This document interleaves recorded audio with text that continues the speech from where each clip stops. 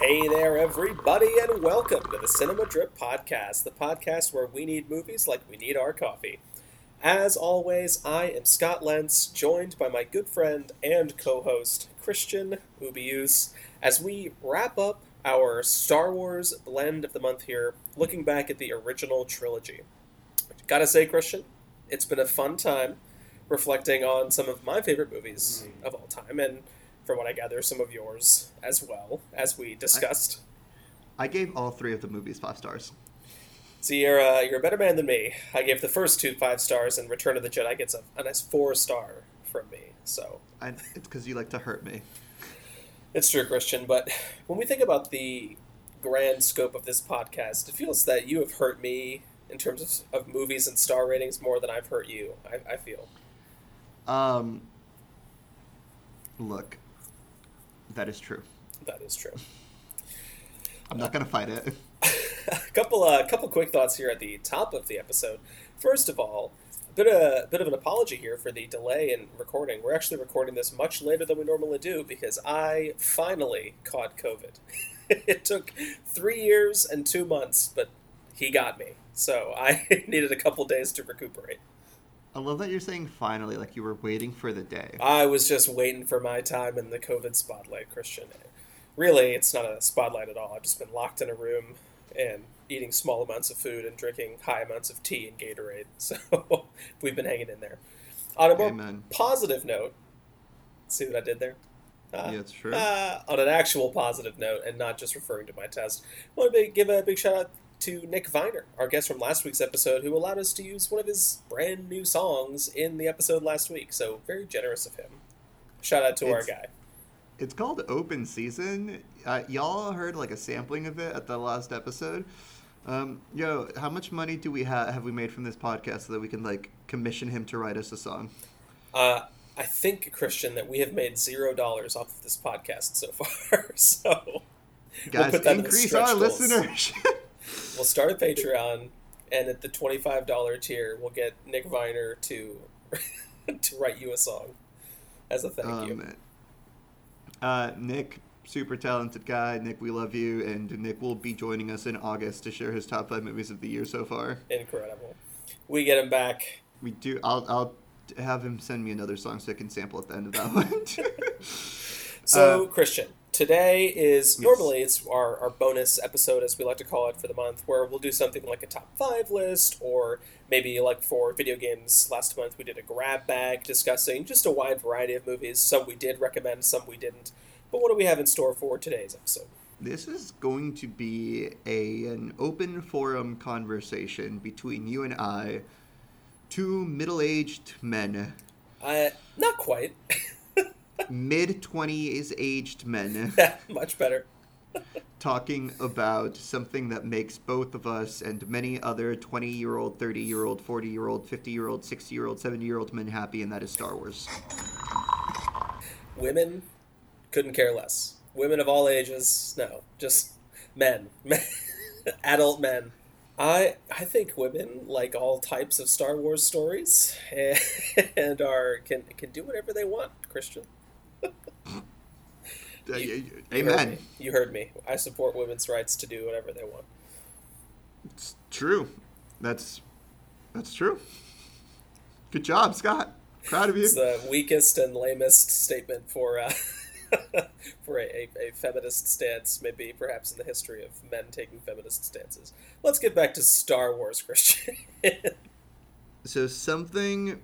Let me actually... What year did Rogue One come out? Was it 2016? 17? Using my handy-dandy Wikipedia chart, Rogue One came out the day after my 21st birthday, December 16th, 2016. Okay. So Rogue One came out in 2016.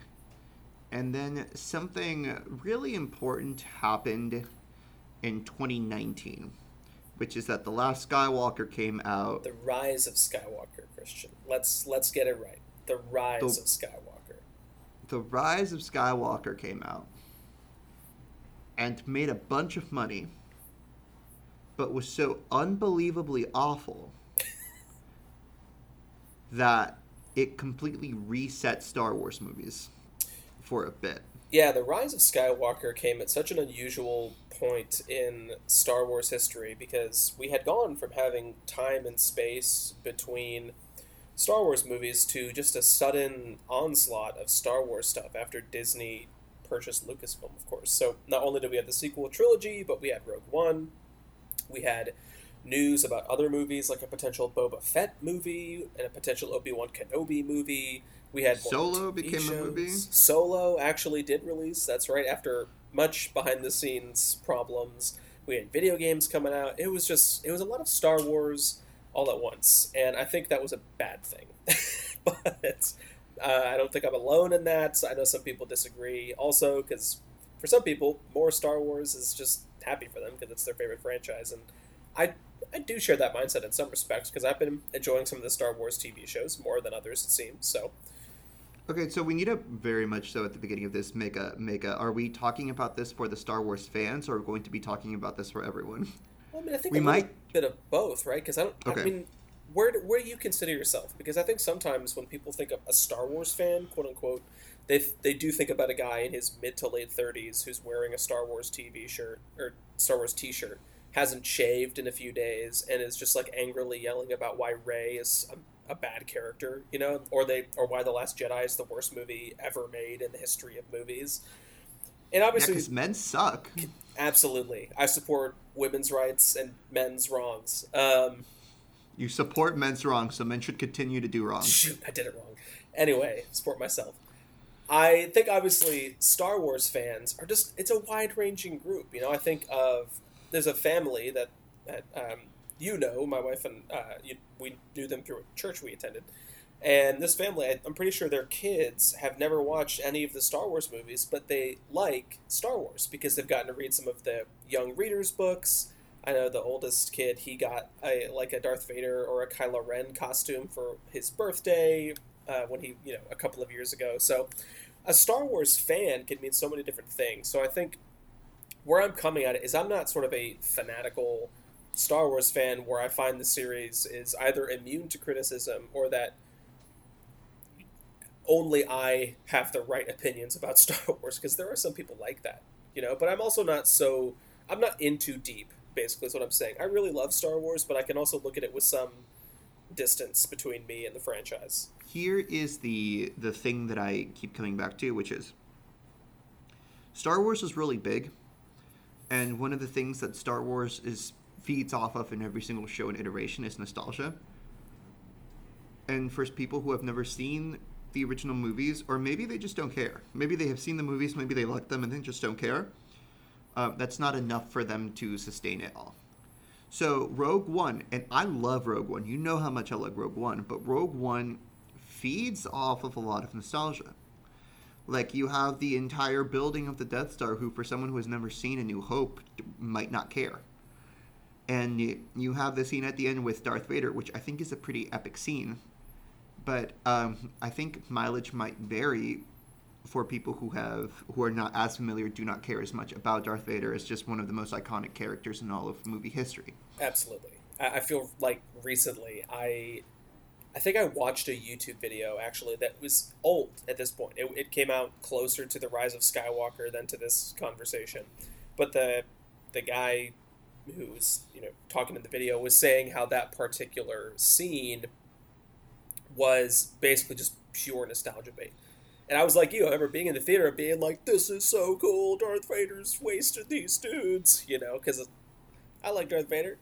But the YouTuber I was watching was pointing out how this scene was unnecessary. We just had this whole movie with all these other characters. We didn't really need this epilogue with the one or two characters we already knew. And you can see that tension with Star Wars, where you have this long-running franchise to relate to and to draw from, but that nostalgia can be used for good or for bad.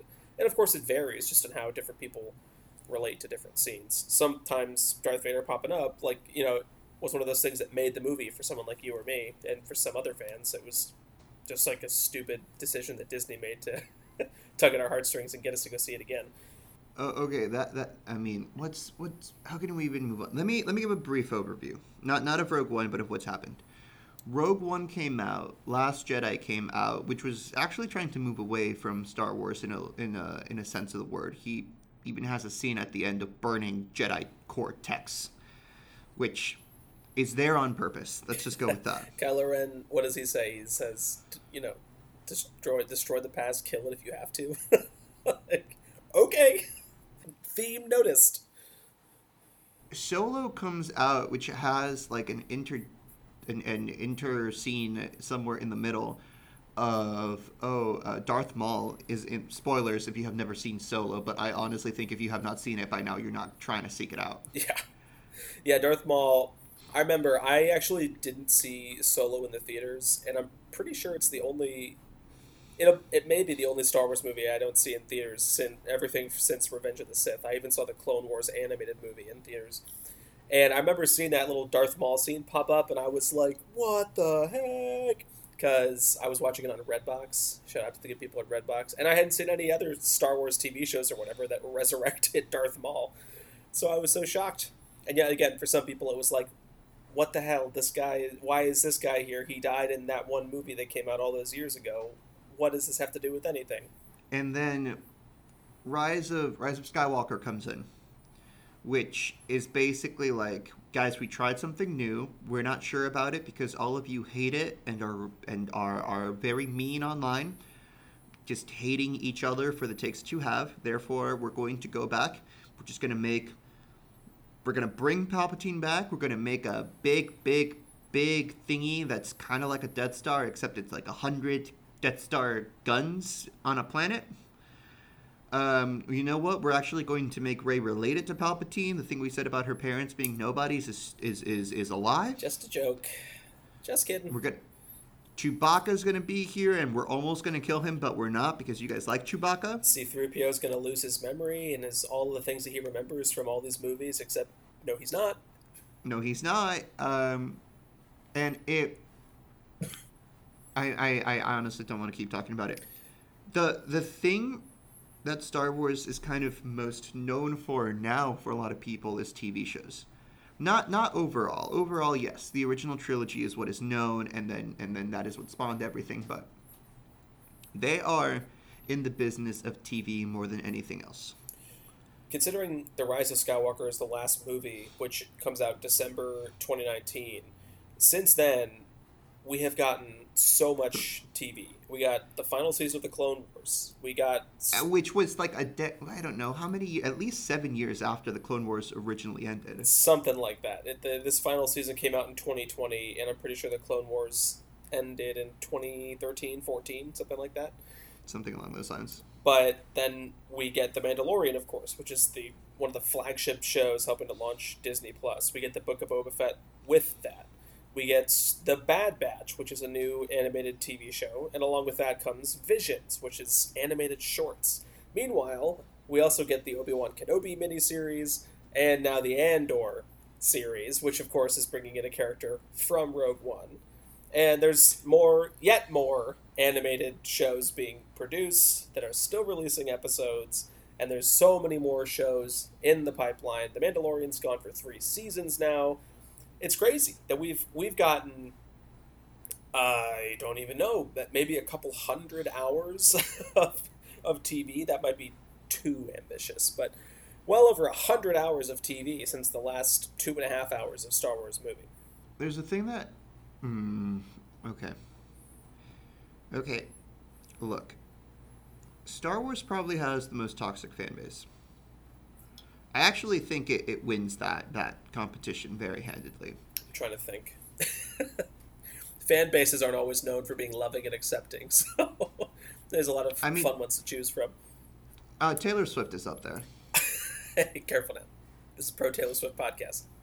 We support. I'm not saying I am pro or against Taylor Swift. I am saying the fan base can be iffy. You're going to get our podcast canceled. The Swifties are going to come after you, Christian. Sure. Now, look, the issue with the sequel trilogy, and I think why Star Wars is kind of in disarray, is because every single writer and director who helmed one of the movies was given a blank sheet of paper. And they said, write a movie. Now, I know that you like The Force Awakens. I actually do not like The Force Awakens. I know that both of us love The Last Jedi, and I know both of us do not like the last movie. However, the entire trilogy suffers because one isn't leading to the other. Absolutely. And because one isn't leading to the other, it then felt as though what actually is Star Wars? Because the original trilogy is trying to do something. It tells the story about the fall of the Empire. The prequel trilogy is trying to do something. It's telling the story about the rise of the Empire. The sequel trilogy is maybe talking about Jedi and where they are, except not really, because it's also talking about where the Force is and how anyone can have the Force and not be a Jedi, except it's also talking about how awesome it was when Jedi were there, but also talking about how the legacy characters are the best characters, but also not really. That's the problem with the sequel trilogy, right? Is that, so I do love The Force Awakens, and one thing that I loved about it is that it basically copy pasted the original Star Wars movie. It copy pasted the narrative beats, similar characters, and gave us some lovable new characters. And it just proved to me that, hey, that formula, that movie still works. It works magically, and you can basically repeat it and have just as much fun at the movies. And for someone like you and plenty others more, that became a negative. It was just, okay, so if you're going to make a new Star Wars movie, then why are you just going to remake an old Star Wars movie with different characters? Why not tell an entirely original story? But then The Last Jedi does something extremely original, and that's, again, one of the reasons that I love The Last Jedi, is that, like you're saying, we sort of get to see where that trilogy is going. Like you're saying, the original movies are about the fall of the Empire, the prequel trilogy is about the rise of the Empire. We obviously have no Empire to work with in the sequel trilogy until they gave us the First Order, like it or not. And what it could have been about was broadening the galaxy beyond the Skywalkers, beyond Tatooine, beyond Palpatine, and all these characters that we had already known and spent so much time with. But of course, with the negative backlash that came from The Last Jedi, which I feel like to date I still have not heard like a good criticism of that movie that's not either like "don't mess with my Star Wars" or like the people who bullied. I'm forgetting the name of the actress who played Grace? Rose. Oh, Rose. But I should be remembering her name, but they basically bullied her off of social media because she was getting so many hateful comments in her like Instagram posts. And so Disney tries to rebound with The Rise of Skywalker, which is retcon the movie, and it's retconning all of these things that Rian Johnson was trying to set up in The Last Jedi, like Rey being a nobody, and the Force being available to everybody, and the Jedi Order being misguided and ultimately unnecessary in the grand scheme of the galaxy and how we can move on without it. And there's all of these interesting thematic threads that just get completely cut off or resolved super underwhelmingly because Disney brings back J.J. Abrams and kind of force him to try to do, make something out of nothing, which is just unfortunate. Her name is Kelly Marie Tran. Kelly Marie Tran, thank you. I should have remembered that.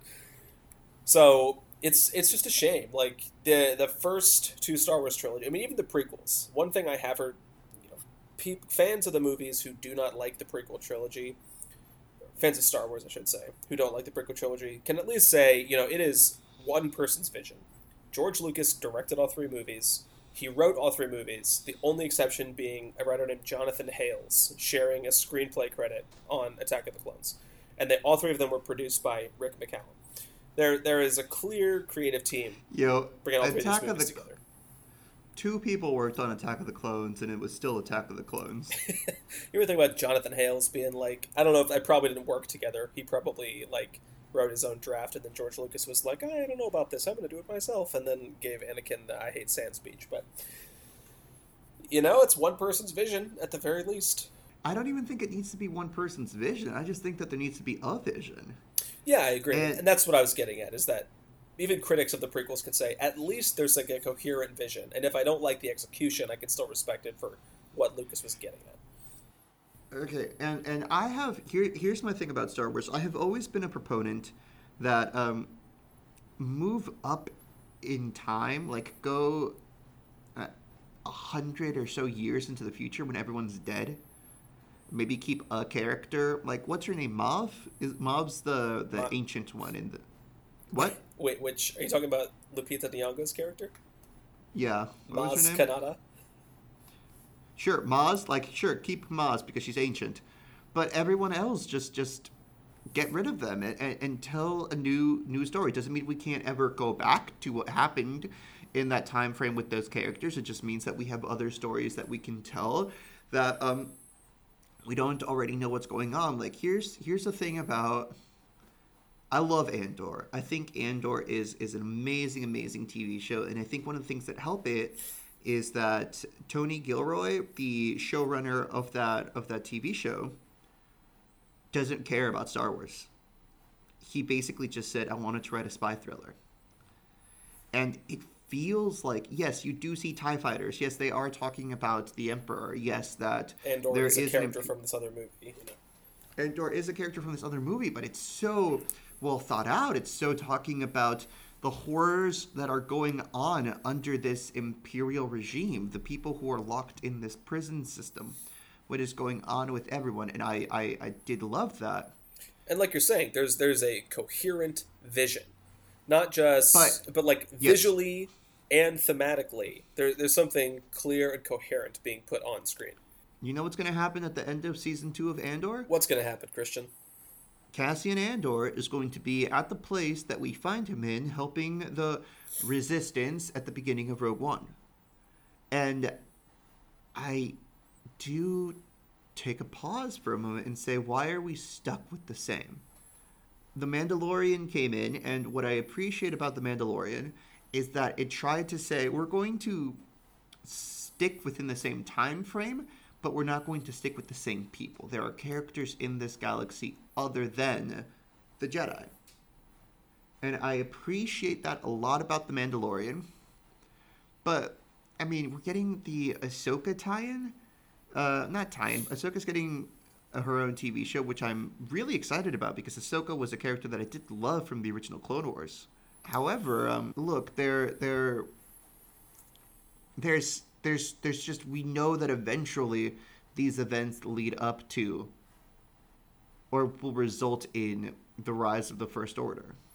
Right. I think it's important at this point, at least, to step back and talk about Dave Filoni. How? Yes, we should. Yeah, I'm not sure how much you care about Dave Filoni, Christian, or his contributions to Star Wars, but I love the Clone Wars, like the original. I used to watch those on Cartoon Network when I was a kid. Yeah, I loved them. So, for the uninitiated, Dave Filoni is a longtime Star Wars writer and director. He wears a cowboy hat. He wears a cowboy hat everywhere. That's his shtick. And in fact, he has cast himself and other directors on The Mandalorian within the show. And so there's scenes where people are like go into this bar where the New Republic Rangers hang out or wherever, and you can see him and Deborah Chow and I think Rick Famuyiwa, maybe someone else, but he's got his cowboy hat on. But Dave Filoni has a background in animation, eventually gets hired over at Lucasfilm, and helps get Star Wars: The Clone Wars off the ground. And his career, of course, continues on primarily at Lucasfilm. So he is not only instrumental in The Clone Wars, but also in Star Wars Rebels, which is an animated TV show that explores the time sort of just before the events of the original Star Wars movies, and then concurrently with some of the others. And he helps create a show called Resistance that is not as widely known, but is set during the sequel trilogy. And he has also worked on The Bad Batch, which is set between the prequels and the original trilogy, and The Mandalorian, of course, which he helped to create with Jon Favreau. Or I guess The Mandalorian is technically created by Jon Favreau, but Filoni is a very key collaborator. He writes and directs a lot of the episodes alongside Favreau. So his approach is often criticized by people who aren't as much fans of the wider Star Wars universe, because basically what he will often do is he will bring back characters that he has previously created or who previously appeared in older Star Wars shows, and he will bring them back to the new shows. And that is again, a sort of a cinematic universe problem that Star Wars TV is now dealing with, where you have characters popping up, and diehard fans of Star Wars TV shows are getting so excited because they're like, holy crap, it's that guy. And Star Wars non-fans are like, holy crap, who is that guy? And why should I care? And there's a whole meme about it. Are you familiar with the Glup Shitto meme, Christian? You're just saying words right now. I don't know what that is. So obviously, Star Wars characters often have silly names. And somebody once tweeted or did a Tumblr post, I don't even know, but made a meme about how Star Wars fans will get so excited about anyone, and they'll say, "Oh my gosh, it's Glup Shitto," and we're supposed to be excited about it. And Star Wars fans never beat the Glup Shitto allegations, so it were. So a lot of those types of characters are Dave Filoni characters who he creates in the Clone Wars and then reappear in Rebels, or who show up again in the Bad Batch, or who get brought into live action in The Mandalorian.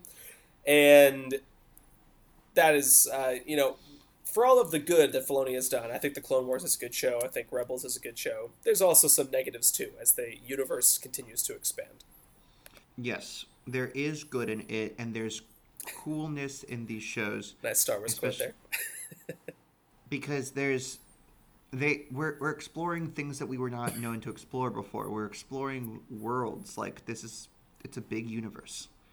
And it's cool that we can go to different places in it. I don't know. There's no but to it, really. Maybe it's just me. I'm kind of tired of the Empire.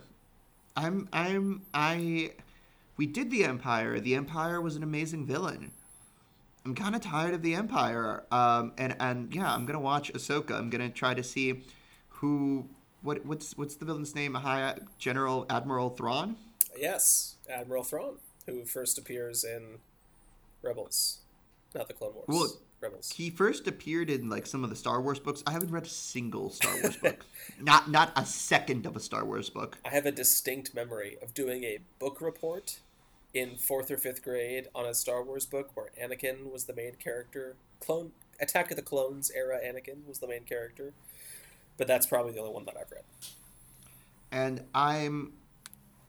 look, I'm tired of the Empire, and I do think Andor's a masterpiece. I look forward to season 2 that's coming out next year. I can't wait for it all.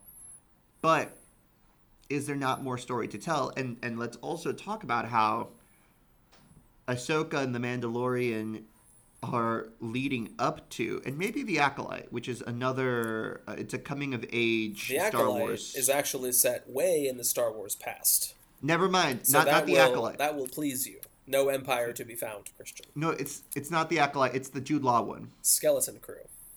Skeleton Crew is also, I think, maybe leading up to this. We'll talk about The Acolyte later.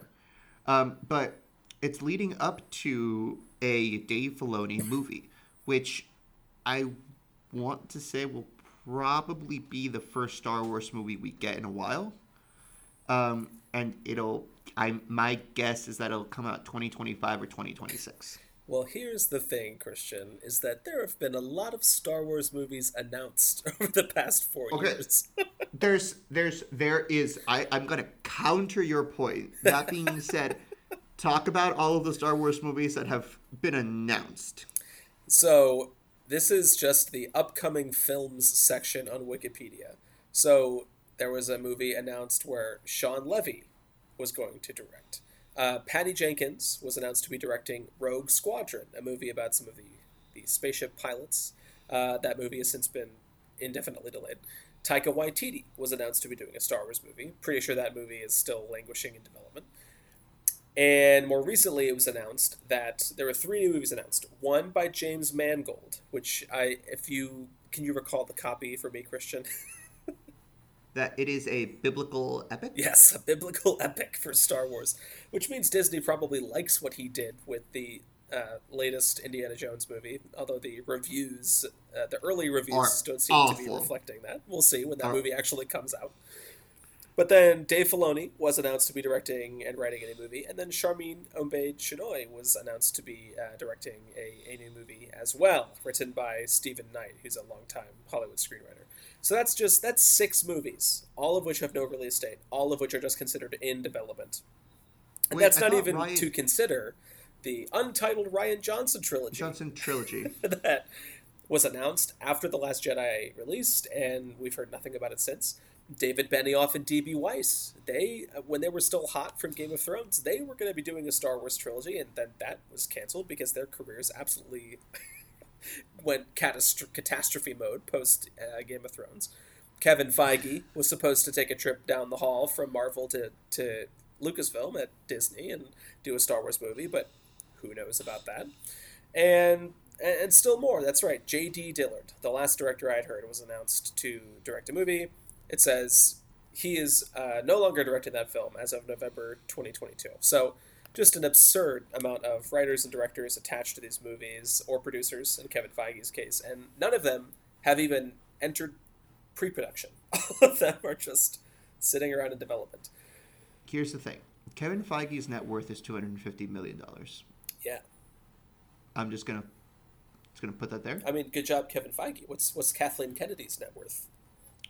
I don't know what is. I'm I also don't. gut. I don't trust internet estimates of rich people's net worth. Who are they getting that information? Is Kevin Feige's accountant calling Forbes and being like, "Yeah, here's the latest." Kathleen Kennedy's is 350. There we go, Christian. She's been in this business longer than he has. She has. Okay. There's a difference between all of the movies that you have talked about and Dave Filoni. And that Dave They're Filoni's like- actually gotten stuff made. Well, there are maybe three important differences. One is that Dave Filoni has been here since end of the prequel trilogy. He has been around to helping with Clone Wars, introducing many characters, and the Clone Wars is an Emmy Award winning at one point ratings juggernaut for Cartoon Network. On top of that, The Mandalorian and Ahsoka and Boba Fett have been made. They have been made, and they have taken over meme culture. They have taken over a lot of internet culture. People like Pedro Pascal is one of the most... It's so weird that people know his name when his face is barely ever shown in the show. That being said, it's so incredibly important that these shows are being made, and they have a story that they do want to tell. Also, that this is primarily Dave Filoni's vision, but they want to capitalize on how popular these shows have been, and I do think that is the main reason I do believe that this Heir to the Empire movie, which is what he's calling his movie, will actually be made. Yeah, I agree with you that if one of these people is going to get their Star Wars movie made, it probably will be Dave Filoni. And who knows what it will end up being. And I would be excited to see Star Wars on the big screen again. I still have a bad taste in my mouth from The Rise of Skywalker, but I am very curious as to what they could do next. I think where I am definitely with you is that I want to see other areas of the grand Star Wars universe explored, other time periods, other eras in history. And that's why I'm excited about something like The Acolyte, this Disney Plus show that's going to be releasing, I don't know, sometime in 2024, I think, but it's set in the future. And it should just be fun to see another era where we're not talking about the Empire or the First Order or talking about galactic senates, hopefully. We're just seeing Jedi and Sith doing their thing. And But there is a Senate, though. There is a Senate. There's always a Senate. I spoke too soon. Okay. Well, you messaged our group chat, which was the tagline for The Acolyte is if Frozen meets Kill Bill. Yes, I think that was a quote from the woman who is show running that show. Her name is Leslie Headland, and she said that, which is quite a combination of things. I too love female-fronted action, Leslie. If it weren't obvious by my bold and loud feminist stance stated at the beginning of this episode. 100%. You are pro women. No, I'm excited for it. I think that we are going to be able to see just a different side of the Jedi. It'll be cool to watch them not in active wartime. But mainly, I don't know. I'd love to go even further in the future and further in the past. Like I'd love another Sith threat. I'd love a what's the best way to put this? I'd love in 300 years who's left and what new threat has popped up. And the threat could be significantly smaller. It doesn't need to be an entire empire going to town on things. Maybe it's just this one Jedi against this one villain on a mission that spans 2 movies. That would be cool and awesome. Because the thing about Star Wars is that Star Wars mid to late 2010s was just exhausting because it was everywhere. And here, it does feel like it's scaled back a bit, despite the fact that there's a new season of something coming out every single year, sometimes two. But we are no longer fatigued from Star Wars. We're kind of wanting something to be back in front of us, which is very, very different than the MCU, which has, for the past 3 years, has had 4 or 3 movies coming out every single year, which have had varying levels of success. We're just entering into a new era in Hollywood. I mean, that's what it feels like right now. We go through these generational shifts from time to time, and obviously the MCU dominated the 2010s and the late aughts, early 20s, but the 2010s was the era of the MCU, and so many others trying to create their own cinematic universe, whether it was the DC EU, the failed Dark Universe, or whatever crazy ideas were announced that didn't get made. At one point, I think they were going to do a 22 Jump Street or 21 Jump Street and Ghostbusters crossover movie, and that didn't happen, obviously. But Amen. That was the era, and now we had a pandemic that was a huge pipe in the gears and the cogs. We had a what? We had a pandemic. I'm sorry. I'm not familiar with the term. What is this joke, Christian? I'm suffering from the pandemic right now, and it put a huge break on Hollywood, obviously, where nothing was in production for a long time. The theaters were slow to open back up to full capacity, and we're mostly back now in terms of box office. But also, I really don't think that too many studios are going to try to go for a cinematic universe style of storytelling. And it's partially because it only worked for Marvel and for nobody else, and now it's not really working for Marvel because they have this huge, unwieldy franchise that people are finding varying levels of investment in. And so as it goes for Disney, just to tie it all back to Star Wars, I am curious to see, number one, how much further the streaming era goes, because that will obviously affect what they put into production. And as long as Disney Plus is a thing, they're going to continue to make Star Wars TV shows to make that service worth buying. But if they really do try to shift back to theatrical, which I think all Hollywood studios should do, then we could start to see these Star Wars movies actually get made. Okay, here's the thing though, Scott. DC has given their full slate of what their phase 1 for their new universe is going to be. Yeah, good luck to them. They are trying a cinematic universe all over again because the first time went so poorly. Work. Yeah, and there's a difference between a cinematic universe though and a franchise. And that is, all cinematic universes are franchises, but not all franchises need to be cinematic universes. Yeah, of course. I didn't mean to describe Star Wars as a quote-unquote cinematic universe. I just meant that was the era that we were sort of coming out of in terms of big-budget Hollywood filmmaking. And now it sort of remains to be seen with what's going to happen the rest of the 2020s as the MCU is dealing with some struggles of being the franchise on top right now, as streaming is struggling, as writers are striking, and maybe actors are going to strike, maybe directors are going to strike. There's a real sense of change, I think, in the entertainment industry right now. And I'm just curious to see how it all plays out. Like, what kind of conversations we'll be having 2 years from now, let's say.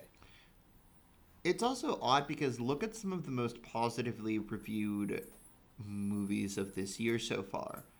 I mean, Scream 6, John Wick Chapter 4, Across the Spider-Verse. Um, what else do we have coming up? We have Indiana Jones and the Dial of Destiny. We have Mission Impossible Dead Reckoning Part 1. I mean, Creed 3 was positively reviewed, Creed 3. Made good box office. We Dungeons and have, Dragons: Honor Among yes, Thieves did not do super well at the box office, but was really well reviewed. there's, I don't know, there's, I mean, obviously franchise movies are always going to make a little bit more. We've got Dune Part 2 coming up. There's, I weirdly think that as the MCU has declined, it's kind of given other franchise movies a chance to step up and say, look, we are focusing on just this one character, and we're putting out a movie every like 3 to 4 years, or we are just focusing on this story, and we're going to put out a movie every couple of years. It's not always going to be the case. You're not going to expect a new movie from us every single year, but we can do something.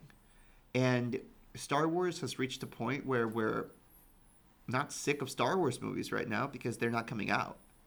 And so it would be cool if 7 different people are working on Star Wars movies at a time.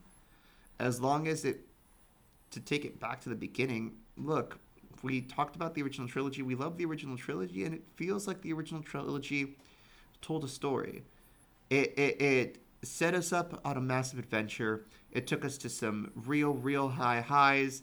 It was a morality tale as well. And most importantly, it landed the plane. They blew up that second Death Star. They danced with the teddy bears. Hell yeah, they waved at Force ghosts. They did it. And I guess maybe this is just a broader thing. There are some cool franchise movies that are also probably on the way. Like, have you heard that James Cameron's thinking about rebooting the Terminator franchise? Oh gosh. I feel like I saw that, but it was attached to a quote about him saying how he wanted to see how AI sort of pans out in the next couple of years in terms of its it's becoming so much more widely used right now, and he wants to see how it plays out before he makes a movie that could instantly age like milk. So we'll see about that. He's also not a young man and is committed to at least one more Avatar movie with Disney. So Isn't he threatening 7? He can threaten as much as he wants. My butt will be in a seat. He's threatening a lot of Avatar. I love how I'm saying threatening because if he asks for a paycheck, it's a blank check.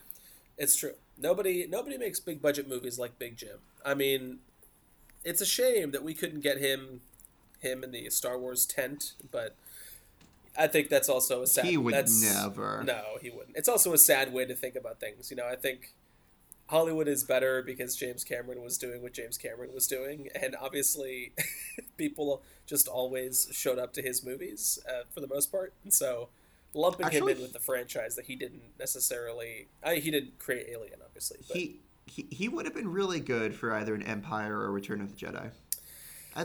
Perhaps. Around the time of Return of the Jedi, which came out in 1987, he had made Aliens in 86, and then The Abyss would come out in 89. So...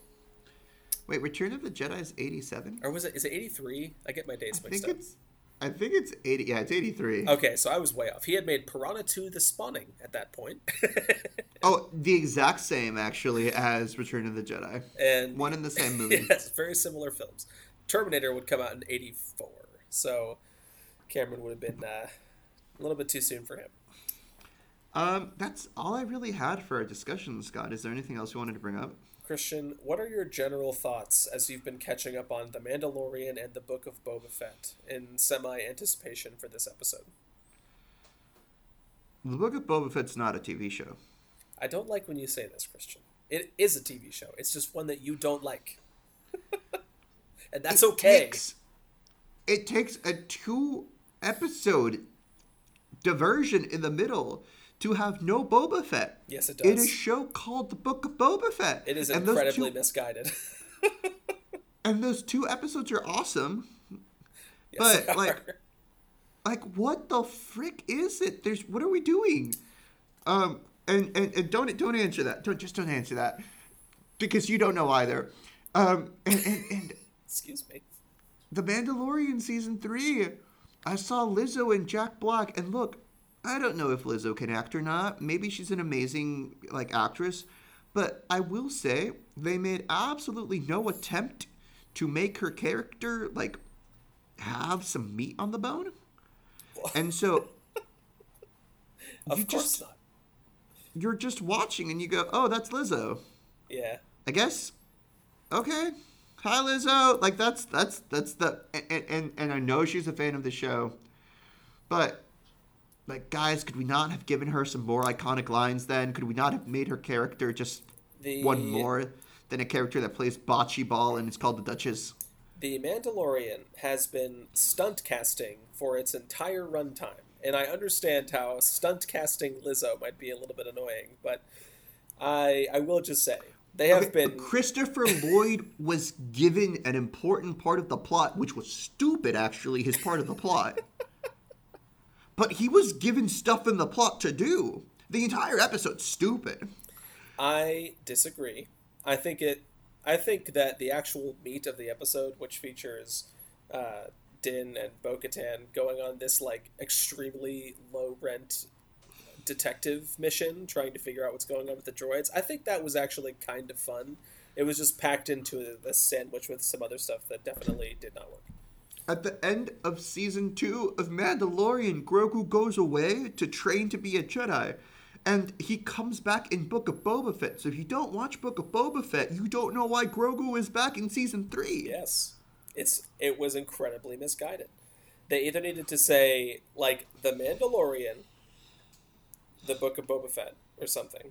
Or they just needed to make the Book of Boba Fett a 4-episode event. Just drop it all at once, and don't do the stuff with Din and Grogu. Look, and here's actually a main issue I have with these shows. There are 10 people who live on Tatooine. There are 15 Mandalorians. There are in the battle that where they the pirates are attacking that planet. Yeah. When the planet escapes, there's 12 of them. Yeah. This bustling city of 50 people. Guys, look, I know you have at least some money left in the budget. Get a couple more extras. Get some more extras. One of my consistent problems with Disney is that I know if you go look at Disney's stock price or whatever, we can see the ways where maybe their stock isn't doing as hot and therefore there's not as much money as we think. But Disney is the biggest brand in entertainment. Almost inarguably. It is one of the longest and most successful movie-making enterprises of all time, and they brought in freaking Marvel and all of their comics and all of their characters, and Lucasfilm and all of their everything and all of their characters. And yet these super expensive shows always end up looking cheap. And I'm just like, Disney, what is going on? What is going on? We know you have the money. It's because, and to kind of wrap this all up, we can say it's because they are doing too much at once. And there's been a lot written about Marvel in particular, is how they are the biggest client for the visual effects side of Hollywood right now. They give the most work, but they also give the tightest deadlines and the lowest budget. But there's just so much to do that people are, in some ways, forced into taking Marvel Studios' work, because if they don't take Marvel's contract, then they might get screwed out of some of these bigger opportunities later. Okay, look. The Mandalorian was shot in Manhattan Beach. You telling me someone couldn't stick their head out the window and say, "Hey, who wants to be in a Star Wars movie? We'll pay you $50 and a hot meal"? I don't know if and that's people how would casting extras works, Christian. Look, these days, at least. You telling me they couldn't do that? I'm so... They for sure could have gotten some people. People in Manhattan Beach would be busy getting matcha and going for walks in their athleisure clothing to be Oh yeah, extras in a Star Wars movie. if Star Wars ever shows a hippie Jedi, I'm done. Dude, I'd be That so will in. be that that will like smoking some spice weed or something like that. Like Dude, what do get you think Yoda was doing all those years, waiting for Luke to show up? He had to wait like I don't even know how old Luke is in that first movie, but Yoda leaves from no. Coruscant at the end of Revenge of the Sith. I mean, that guy's sitting there for 18 years minimum, just waiting for Luke to show up. There is no chance he wasn't doing some kind of Dagobah drug. If he's snorting spice, it's okay. If he's smoking spice, it's bad. What? Why is that, Christian? Because snorting is cool in a punk rock sort of way. I feel like punk rockers smoked cigarettes, and that was kind of their thing. That was their punk expression. Anyway, let's look. Let's end it. Let's end this and tell the people. Let's end this. That is Star Wars, everybody. Hope you enjoyed our discussions of the movies this past month. Had a lot of good friends of the show coming on to discuss those movies with us. And of course, you can catch all of them on Disney Plus if you missed them. And a lot of the stuff that we talked about, of course, is available on Disney Plus as well, or will be in the foreseeable future. Next month, in this current month as we're talking, it's June 2nd already, but next month for the show is June, and there's just a bevy of exciting movies coming to theaters. At the time of this recording, Across the Spider-Verse has just hit theaters to rave reviews and already very strong box office, but we're also getting a ton of big movies in June. Indiana Jones is coming at the end of the month. There's going to be a new Transformers movie, but there's also a smaller scale movie, not quite a blockbuster, but one from not only one of the most notable American directors of today's day and age, but also one of my favorites. And that is Wes Anderson, whose new movie Asteroid City is coming to theaters June 16th. So I wanted to take this opportunity, in the midst of a very fun month at the movies, to talk about one of my favorites, and one who, Christian, remind me on your Wes Anderson general position. I think my assumption is hit or miss, but I'm curious where you generally land. Generally mid positive. There are some movies that I love, and there are some movies that I just don't get. Well, we'll see how that goes for you, Christian. And we'll be starting with one of his earlier films, his third film actually, and that is The Royal Tenenbaums, which is let me check my handy dandy justwatch.com to see if that is streaming anywhere for folks who want to check it out. So The Royal Tenenbaums is not streaming anywhere currently. I think the other ones that we'll be discussing this month are, so hopefully that will improve. But check out The Royal Tenenbaums, rent it, borrow it from the library, do whatever you gotta do, and join us for our episode on it next week. And until next week, that is our show. So, of course, thank you for listening. There are a few things that you can do to support the show. Number one, leave us a rating or a review wherever you get your podcasts, and subscribe while you're at it. Helps us, of course, grow on all of those platforms, reach new listeners, and we greatly appreciate the support. You can also send us an email. cinemadrippodcast@gmail.com is the email. And we love to get listener feedback, honestly, just to know that we are talking about movies that you are interested in hearing about. So send us your thoughts, cinemadrippodcast@gmail.com. If there's a Star Wars movie that you love, if there's a Wes Anderson movie you love that you want to make sure we talk about, send it in.